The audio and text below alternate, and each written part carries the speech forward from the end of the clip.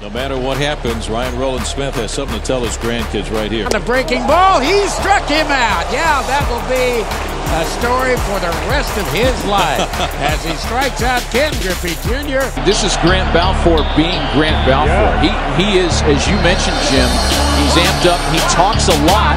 In fact, he has the demeanor of a guy that wants to fight you. You'll never say that I'm not killing them. Killing them. Killing them. Killing them. Grant, we're back, champion. How you doing? Everything good?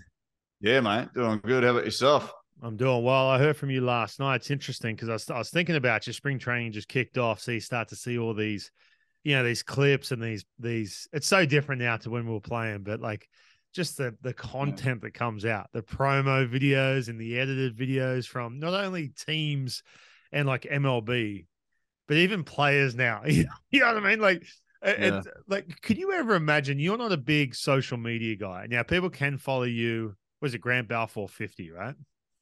Yeah, something like that. You made it up. but you're a post a month guy, right? Like one post a month. Oh yeah, maybe Christmas, maybe Merry Christmas, dude. These kids, mate. These kids are all over it, like all over it. And the teams now. Nice, oh yeah, and the teams give them like all these videos to go post. Like these really cool, obviously professional cameras, the whole bit. But no, but spring training's back, man. I'm excited. I remember those first days, those physicals. You remember the physicals? Oh yeah, having to go in and get your physical. Rip your shirt off, lay down, get your heart checked. The whole nine. You remember the early days, man? Just kgs. Yeah. It's honestly like I've asked around, and it's not that much different, really. Like what they're doing to can't be that much different. No, I mean, and it's pretty. There's some generic stuff. Your ticket's still going, mate. Get out there, have a go. Yeah, you got a ticket. Get out there. Go on.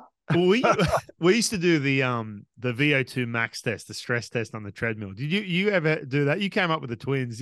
Twins ever do that? No, they just flog you for 2.5 miles. See how fast you can do it. That's right. And we're talking to the record holder of the 2.5 mile run, which will never get broken. That's it. That's you. Yeah, Steve Monaghetti had a shot, but that was about it. Yeah. But he couldn't whip a fast. He couldn't slug a fastball down there, mate, at bloody 95 miles an hour, could he? That's it. Maybe Dennis Lilly, but that's about it, mate. How hard would Steve Monaghetti throw, you reckon? 60? Yeah, be lucky to. He's only about 60 kilo. Now, for those who don't know, Steve Monaghetti is an Australian legend marathon runner, basically. He was the guy, wasn't he? Like, if you thought marathon, you thought Steve Monaghetti, didn't you? Yeah, that's it. That was it back then. That was it. They could have been. And he was a legend. Yeah, the guy who came in, who was an Aussie, who came in second place, no one knew his name. He was. Yeah. Steve Monaghetti. He was shut the cameras off once he finished. That was it. Oh, yeah. The next bloke was about half hour behind. They're like, well, we ain't got time for this. Shut it down. Yeah, it's 30 minutes of them just staring at the road, waiting down the road.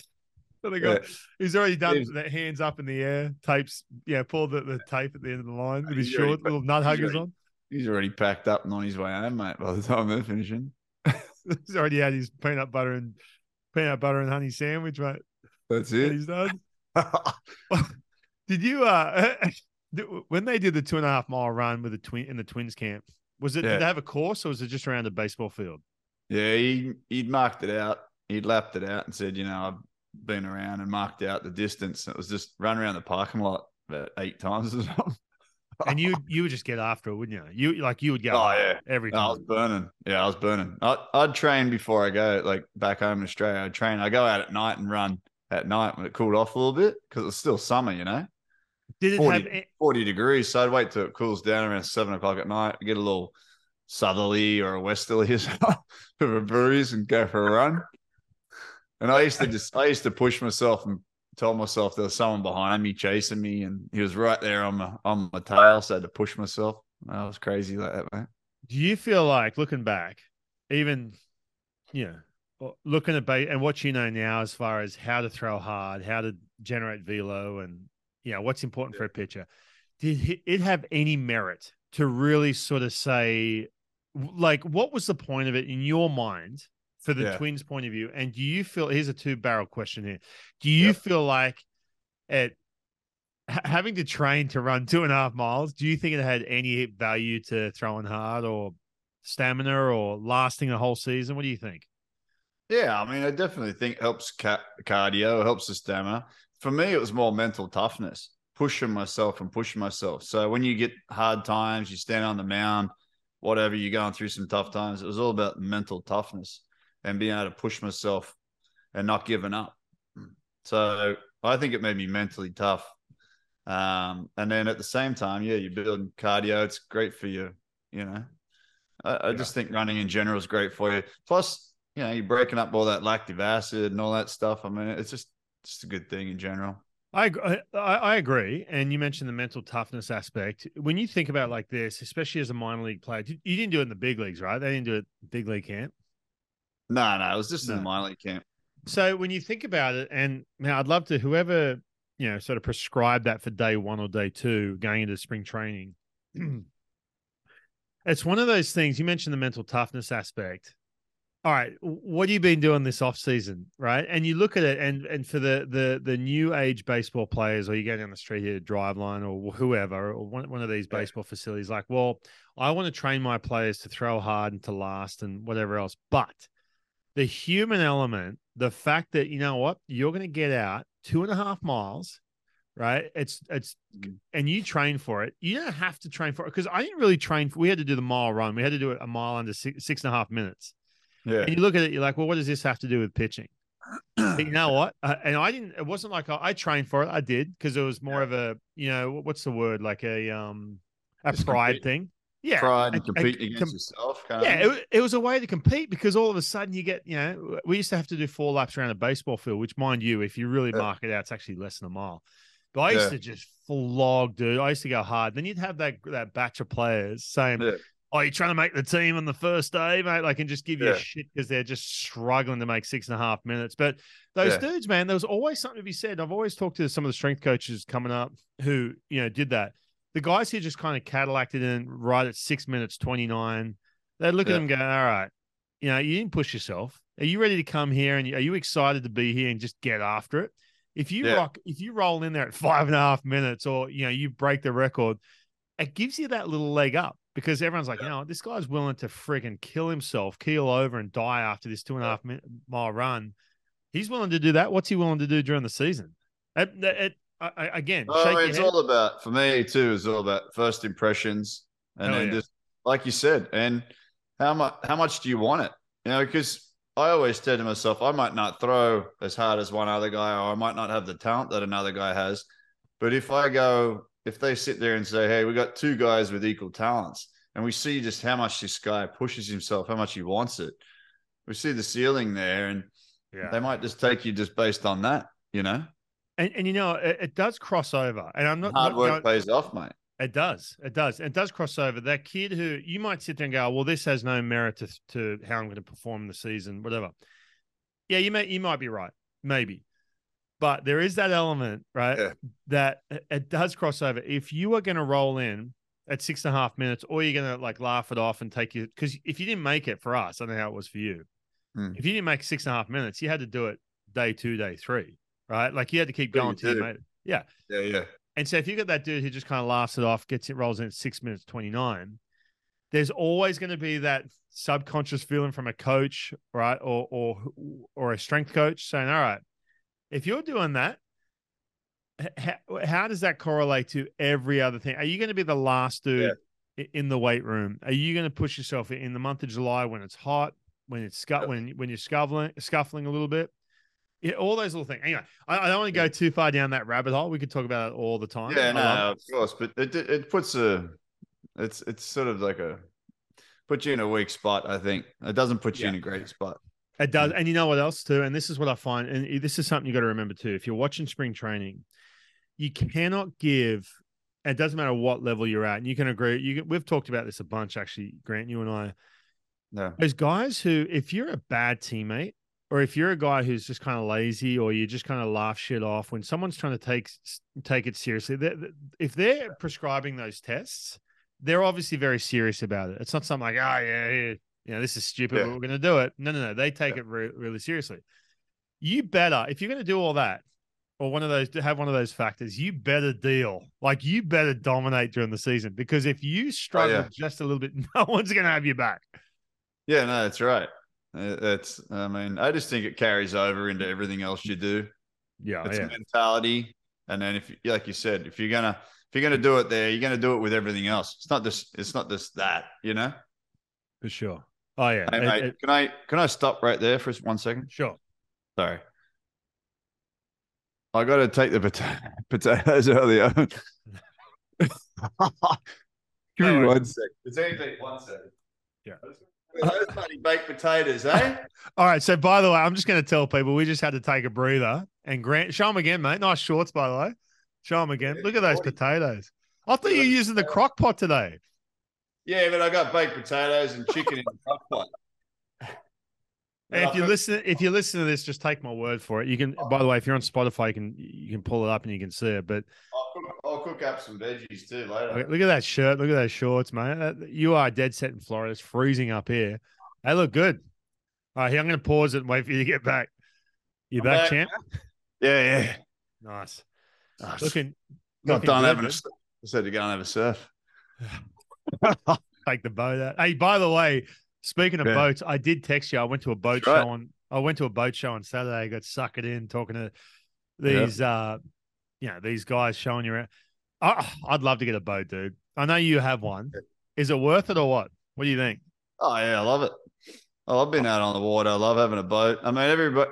Yeah, you talk to a lot of people. They're like, oh yeah, the best friend to have is one with a boat.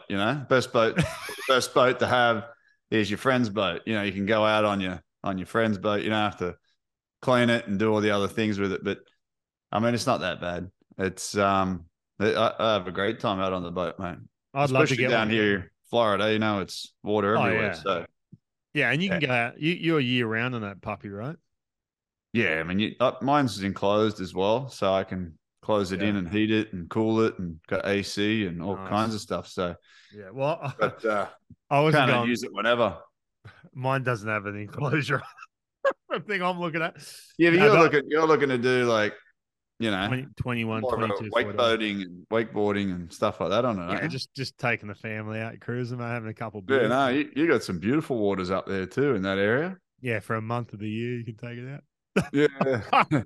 No, but it's one of those things, like, you live near water, so do I. And if you're a boat owner or you know a lot about boats, hit us up, please. Let us know, because I have no idea. And I'm walking around this boat show, man. There's tons of these boats, right? Yeah. And one guy's got this massive yacht. And I'll walk on there. Of course, Lennox and Kennedy want to go run around and rip off. And by the way, I'm thinking to myself, if you own this yacht or you're trying to sell it, why would you put it on display for kids to come and just? I mean, these things are so expensive, right? No, yeah, they're just sitting there in the water. Oh yeah, no. Well, this is in a boat show. This is at Lumen's Field where the Seahawks play. Out in the carpet. And right. But the guy was a Mariners fan, and so he's like, he starts talking about the man. He goes, oh yeah, what do you think of this? And I got no idea. Mind you, this thing's worth a couple $1 million. I'm like, oh yeah, this is great, mate. This is good. He goes, oh, you looking to buy a boat? I was like, oh yeah, thinking about it. And then he's like, oh well, here, I'll show you around and let you know, all this stuff that if you don't know what you're talking about, all I want to go in and just look at the cool features, look at the cool bed downstairs or whatever. And I've got there is no chance of buying this thing. And if he's listening, dude, I appreciate you showing me around, but I'm not in that conversation. I mean, some boats have got a lot more than others, no doubt. I like the outboards, outboard motors. Typically that they're going with outboard motors these days. But you go up north in the fresher water and the lakes and stuff like that. You can get the inboards, you get the swim platforms off the back. It depends what you're doing, mate. I always thought the inboard would be a nicer feature. I said, this giant motor on the back. But I text you right away. You text me. You're a freaking expert, but you'll give me some serious knowledge. But you were saying the inboards, just maintenance is brutal. Yeah, it's just basically you use it in a car engine, on a boat type thing, right? Yeah. The outboards are just a lot easier to work on. It's Okay. just a different setup. Pull the cap off and away you go. Yeah. Right. But yeah, no, and these days they're quiet as a mouse too, mate. Like you get you get the different boats, the cigarette boats, the big ones, the Donzies, and all those type of things. You hear them screaming down the water, and you can barely hear yourself think on the boat. Yeah. I start mine up. It's like a hybrid, mate. You can barely even hear it. Yeah, you got to like turn the music down so you can make sure the engine's started. Mate, I remember super quiet. They're very very good on fuel, even though boat engines are typically horrible on fuel, but they're one of the better ones. Yeah, so. I remember being at Lake Macquarie, just hearing this hanging past you, and you're on your bloody, you're paddling your surf ski or something, and then the wake just crushes you after that. Yeah, I've watched that many videos of like just boats fanging it past like stand up paddle boarders and just seeing them all. There's some blokes out there that aren't too kind to the people around them. Yeah. Oh yeah. But yeah. One thing I'm excited about, we're getting back to spring training and they're doing the physicals and everything else. And it's an exciting time. Doesn't matter if you're a young player or because you're so optimistic about the season, everything's good. Like spring training is a fun time. I got to say, like, yep. A lot of these guys come from, shitty weather, especially up here in Seattle. So, everyone can get down out of the, the crappy weather, whatever. But it's a good 2 weeks of that. And then all of a sudden, then you start looking over your shoulder if you're a young player. You're like, oh, here we go. All right, where's the hatchet?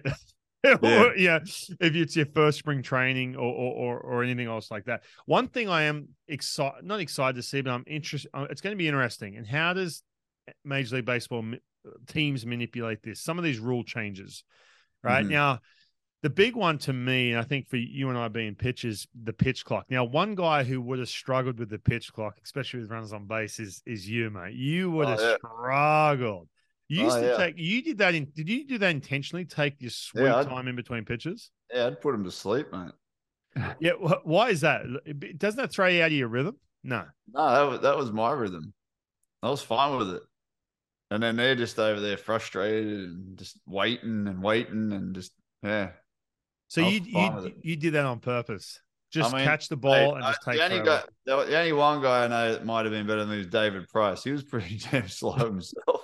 And he's retired, so he's off the hook. But yeah, man, I just take my time, whatever. Let him sit there, let him start thinking a little, maybe start thinking too much in the box. Because usually the rule of thumb is like the pitcher has to dictate the tempo and get him back in the box quickly. You know what I mean? Yeah. Like they talk about a hitter cannot recognize their mistake if they've swung and missed at a pitch within 12 seconds or something. So I remember hearing that. We had this, some guru come in, some mental skills coach saying, listen, guys, and he came up and he's got this whiteboard and we're sitting there in spring training and you see that the rant, the guys like nodding their head like, yeah, this is awesome. And he's doing this whole, like, the guy's never stepped foot on a friggin' mound in his life and he's telling us how to pitch. It's one of those ones just sitting there going, dude, like stay in your lane. All right, I get it. You know the mental skill stuff, but stay in your lane just a little bit. Don't tell me about. But then he starts diving into, okay, if you're faster than 12 seconds, right? And he's going through this whole thing, like, and stuff that when you're competing, you don't give a rat's ass about because you need to just figure out what you're doing on the mound. Like, what are you going to do? Rush through just in the hope that the hitter can't figure it out if it's under 12 seconds. So the next couple of days, you see these guys just rushing into trying to throw strikes like within 12 seconds. And then you make a mistake. You just try to rush it, make a mistake, whatever. Yeah, exactly. So, no, I mean, it's, How do you feel? How do you process? What's your thoughts on when you're talking pitch clocks and rewarding a strike or a ball? Like, for example, if the hitter doesn't hurry up and get in, and there's going to be a clock on display, they're going to try and make that exciting. On the broadcast, they're going to have like little clocks and so you can see it from a broadcasting point of view. What are your thoughts on that? Being a turtle on the mound. I mean, they're trying to speed up the game. I mean, that's basically what it all comes down to. Trying to speed up the game, and that's really it. I mean, if they could play a game of baseball in 1 hour, I think they'd love to. I don't know. Yeah, I mean, for sure. At the same time, and make the same amount of money, and be able to have all the advertising in between, and squeeze it all in and keep viewers watching the game. No one wants to sit there. No one's going to sit on TV for 4 hours and watch a game. Right. Turn it on at 7, 11 o'clock, got to get up at 6:30, take the kids to school, whatever. Yeah. People are falling asleep on the couch, turn the TV off. That's been the whole thing for 10, 15 years now.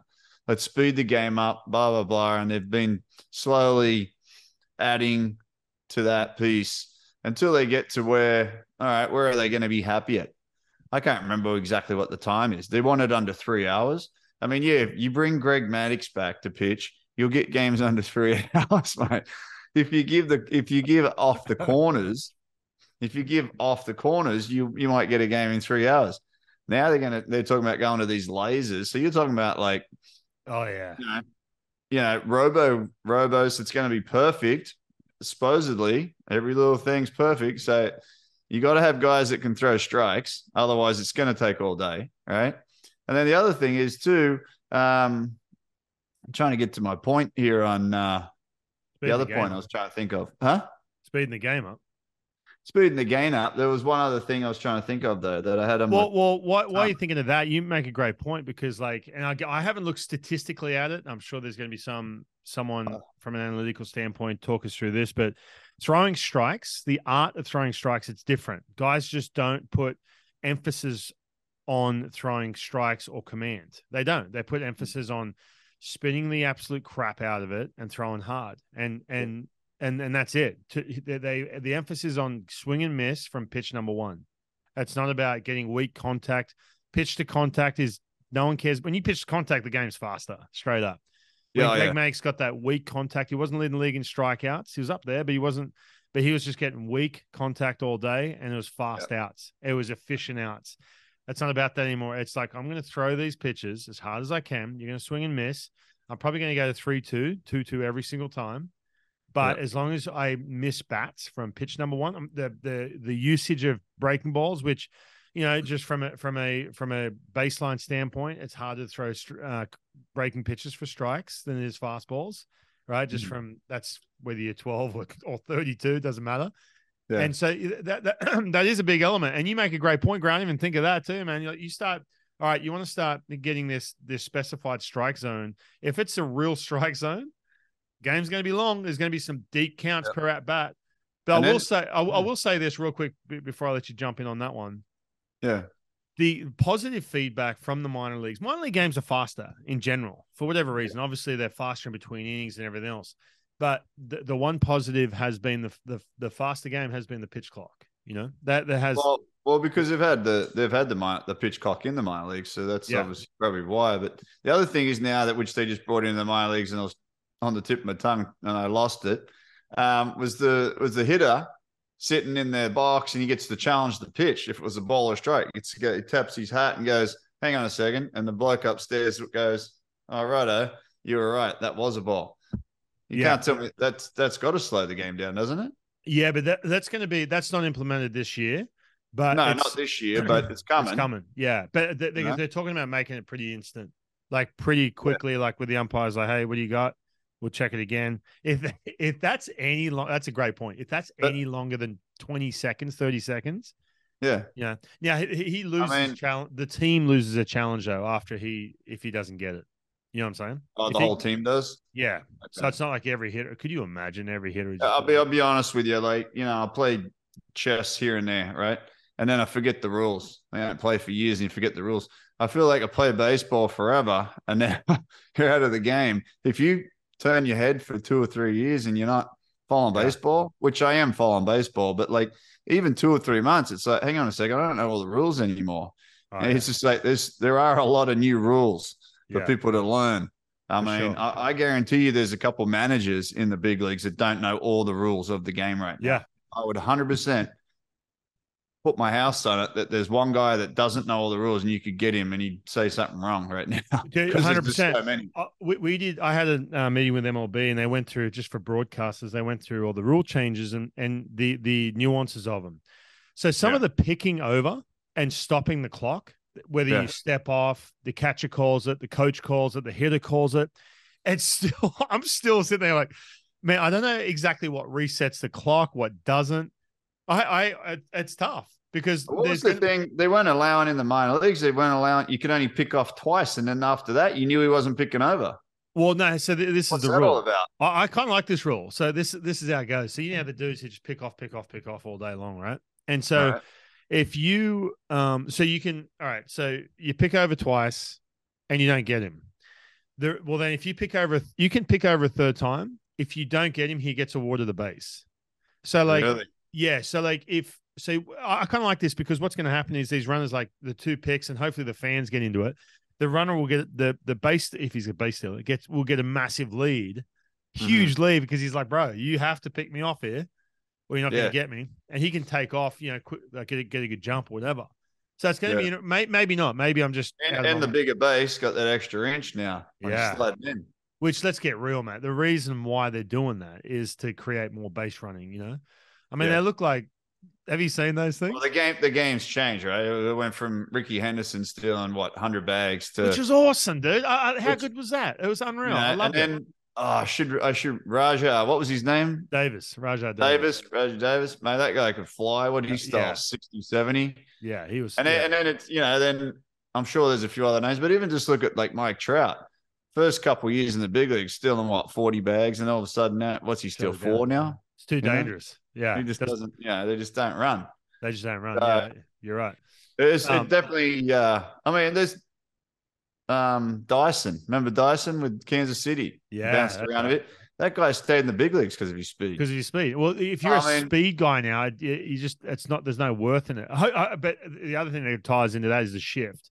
If there's a situation now where the guys hit and run more, or they they take an extra bag because whatever, like.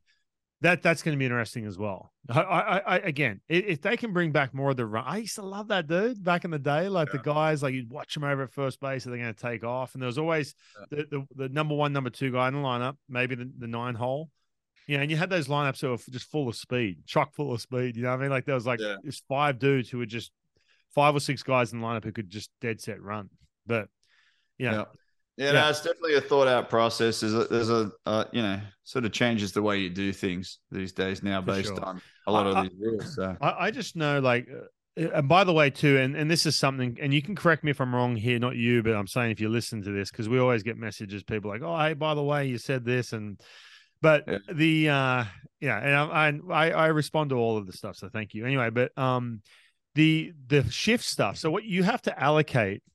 You have to allocate before the game in your lineup that these 2 are going to be on this side of the field. These 2 are going to be on that side of the field. Like you have to, what's the word? Like declare that this guy and this. And then I want to say before every inning, you can like, I don't know, there's something, and someone can help me out here, but before every realign the infield, basically. Realign the infield. Yeah. Or something along those lines. It's something really weird, It sounds very technical and sounds like it's slowing the game down. I just feel like that you're gonna see, like everything, a way to somehow work around the new rules, and then they're gonna be like, oh, well, this just defeated the purpose. I just feel like there's gonna be some smart. I tell you what, you got all the blokes upstairs doing all the spin rates and all that. Soon you're gonna need one of these blokes in the dugout just to know all the rules. Oh, I know. Oh yeah, for sure. You're gonna have to have one of those Ivy grads just to be able to manage baseball, just so you remember all the rules in the game. Well, dude, every team had a guy who did the shift, like he was the head of shift analytics.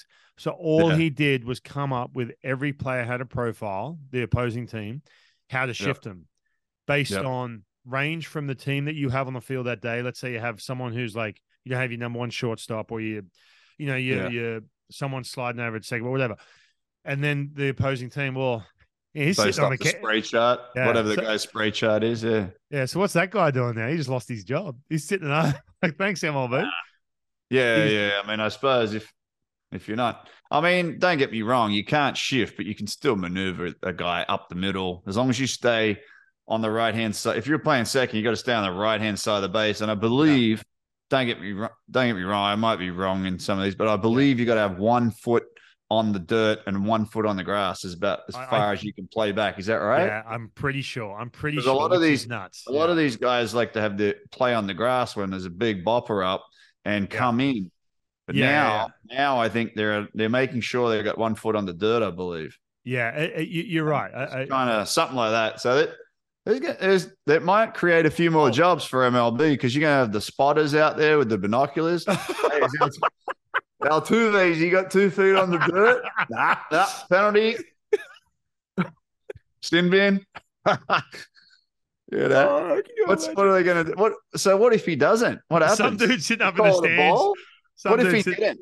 But what if he didn't? What if he had 2 feet on the grass? The bloke smokes it to him, and they're going to say, "Nah, he's safe because you didn't have 1 foot on the dirt." Yes, let the ball. Yes, let the ball go. You know how yes, let the ball. We got to find that rule out. Yeah, when you're offside, dead ball? When you're playing footy and you're offside, you just have to put your hands up and let the guy run past you. It's like the Tigers players, mate. They're like, my bad. They do it every 5 seconds. He just has to stand there and let the ball go past him. But you see these guys in MLB polo shirts with binoculars, like look at it to see if their toes are on the dirt. They did, by the way, they did change every stadium has the exact dirt measurements now. The same depth in the infield? Exact same depth, yeah. Exact same depth on the inside and the outside now. Yeah, they've changed all that. I know.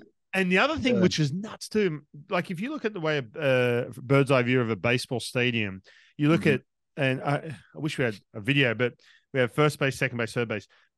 It looks like it's aligned. Well, what they've actually done is push second base back a little bit because apparently, I'm not a mathematician here, but apparently like the distance, they understood. You're saying the distance from home plate to second's further now for a catcher? Well, what it is, it's essentially 90 feet now. It's actually closer.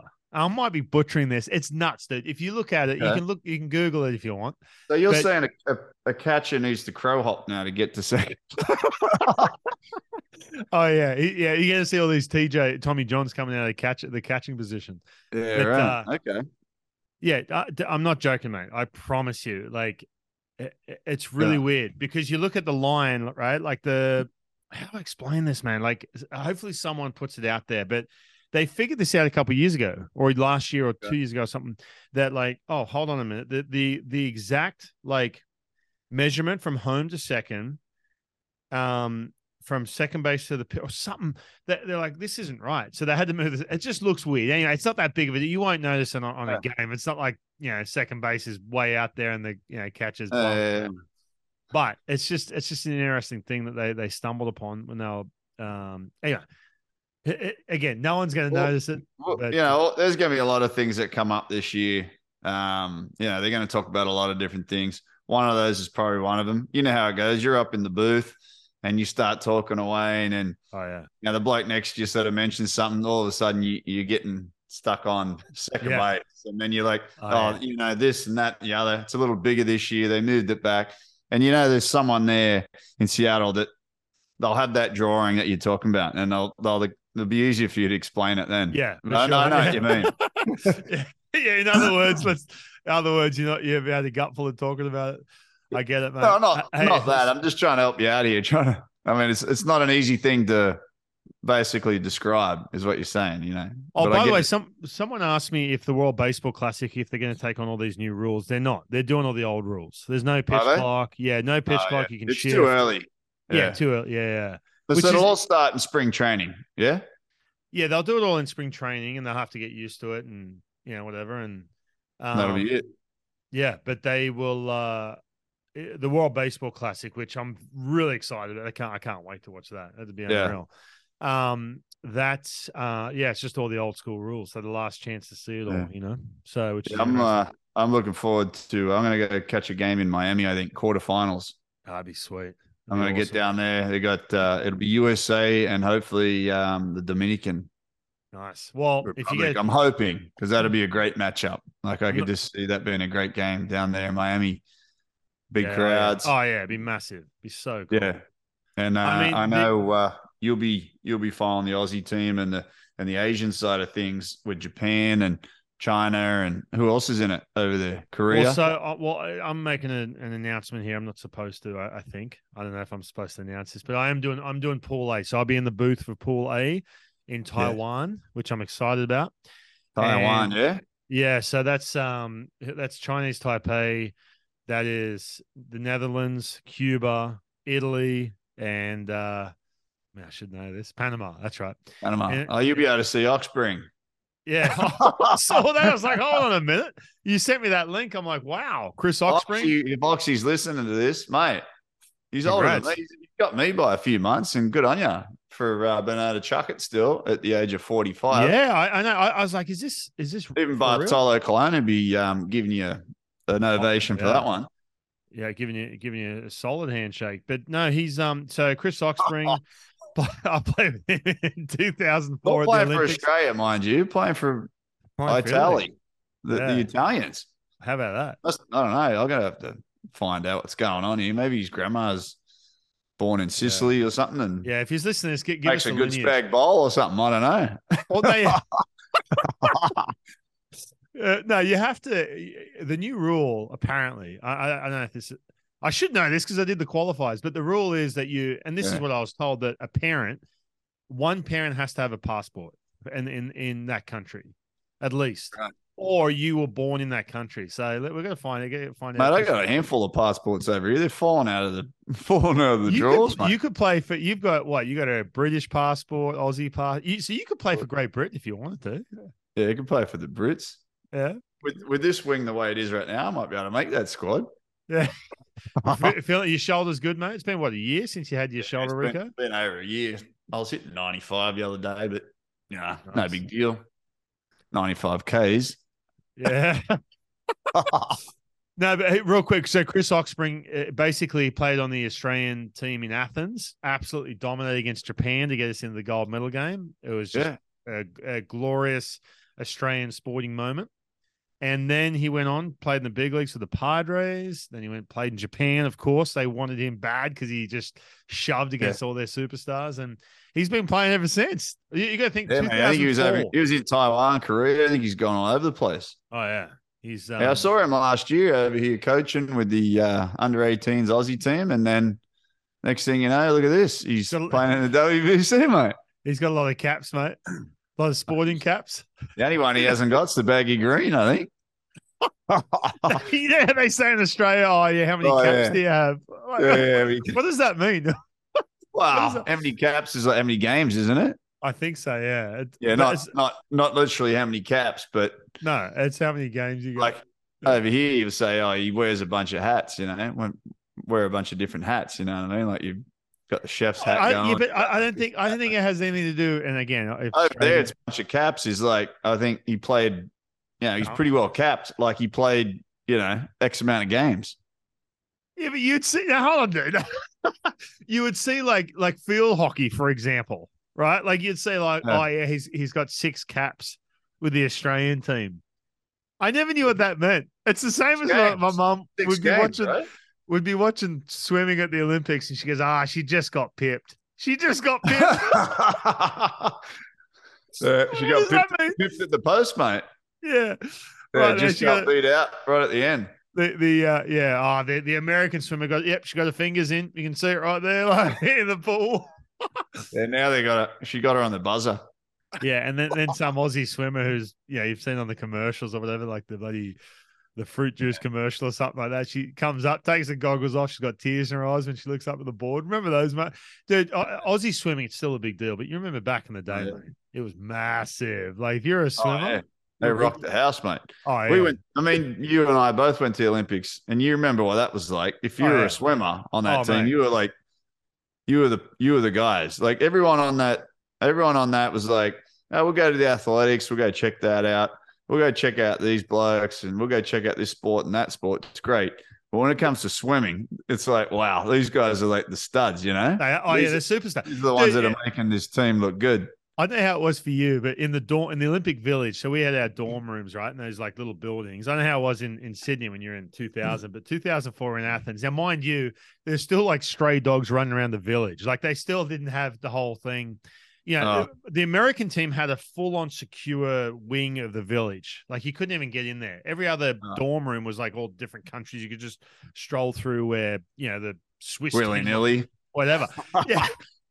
Just in your all your Aussie get up, all your stuff. But anyway, so anyway, I don't want to dive into stories here, but the Australian, so we had our dorm room and we shared it with the softball Sheilas, right? And upstairs was table tennis, right? Like two table tennis players. But would like go up to the top. You could sort of go up the top and you could look out and you'd see the boxers like sparring on like their rooftop, a couple of Aussies boxers, whatever.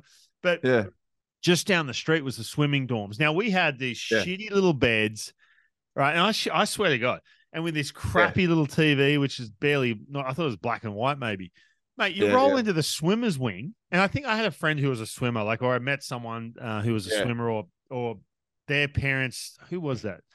I think it was Brooke Hanson, Aussie swimmer. Her parents knew my parents or something. I can't remember. Something like that. But I walk in, mate. They've got these huge flat screens, these beds. They're not sharing dorm rooms. It was like night and day.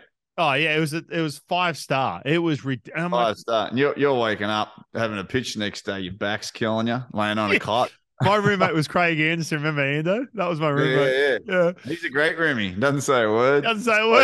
He's like the silent assassin. That's right. Yeah, he's like, you want whatever bed you want, mate. You'll just take this seconds. He's good to go. Oh yeah, he was great. But we'd wake up. I remember walking in. I'm like, are you it was the Four Seasons. It was, and I get it because they're a huge deal or whatever. Yeah. And I remember those rights, I suppose. Yeah, I remember. You remember the race car driver Peter Brock? Oh yeah, mate. So he was like our.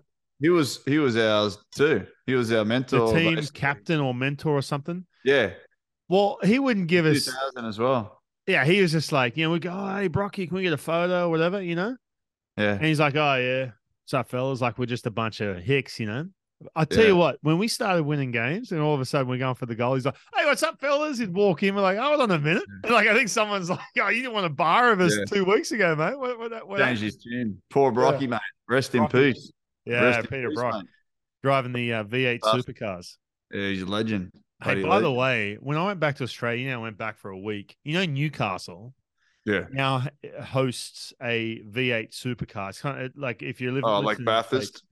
Yeah, like if you listen in the state, if you're in the States, which majority of you are, have NASCAR. Well, this is like a city circuit. It's unreal, dude. It's unreal. So I drove, you look at a map and a mate of mine showed me, you can drive the circuit. It's unreal. Yeah. So anyway. We have that down here in St. Pete. They run the Indy cars right through the city. Oh, really? I didn't know that. They rip them right through the city here. Oh, yeah. You can get up on high-rise buildings and sit there and watch it. You can get on helicopters and fly over the top while they're ripping through the streets. You can because you're friggin', 10 years in the big leagues and you're rich, mate. No.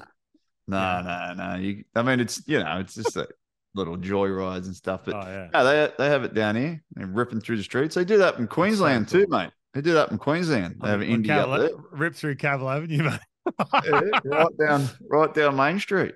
I remember I sat next to a guy on the plane. I remember years ago who was part of a pit crew, and he was telling me all about it. For the Gold Coast because I was flying into Brisbane from the States. The Goldie, the Goldie, mate. Oh, they'd love it. Up at the Goldie, rip straight down Cavill Avenue, past all the nightclubs there, and where I had schoolies. Yeah. Waking up. All right, mate. Well, beach one day. Oh, bloody oath. All right, mate. Well, hey, real quick here. I just wanted to announce my all-in moment. Oh yeah. We got All In Energy, proudly sponsored by All In Energy, the top step. Thanks, man. I nearly forgot. This is a drink that I go to my fridge every day. Did you crush them? You're a 2 a day, aren't you? Sometimes I'm 2 a day. Sometimes I get one. Got the ginseng, got the L-carnitine. It's natural caffeine, natural sweeteners, healthy vitamin B12 when you need a pickup, zinc and all those stuff this time of the year when you get a cold, mate. And nothing better than grabbing one of these out of the fridge and throwing it back, I'll tell you right now. Crack it open. Not on I've the got- top off one. What have I got? They are good. Because That's I a will great say, break, I before we started cracking into the all ins, yeah. I wasn't an energy guy. I drink at all. Period. Yeah. Jittery. I gotta say, mate, I do like the old all. It doesn't give you the jitters.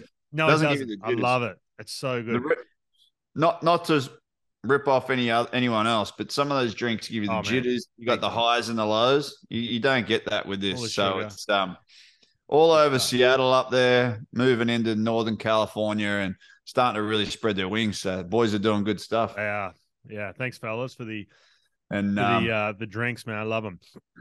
Yep. If you go to you can go to @DrinkAllIn. Make sure you give them a follow too. @DrinkAllIn, and you get a Use the discount. promo. Use the promo. Go to drinkallin.com/the-top step. You get a promo. They send them right to your door, and you can be like Grant Balfour and put 3 or 4 to sleep every day. Yep, that's it. Never touch the sides, mate.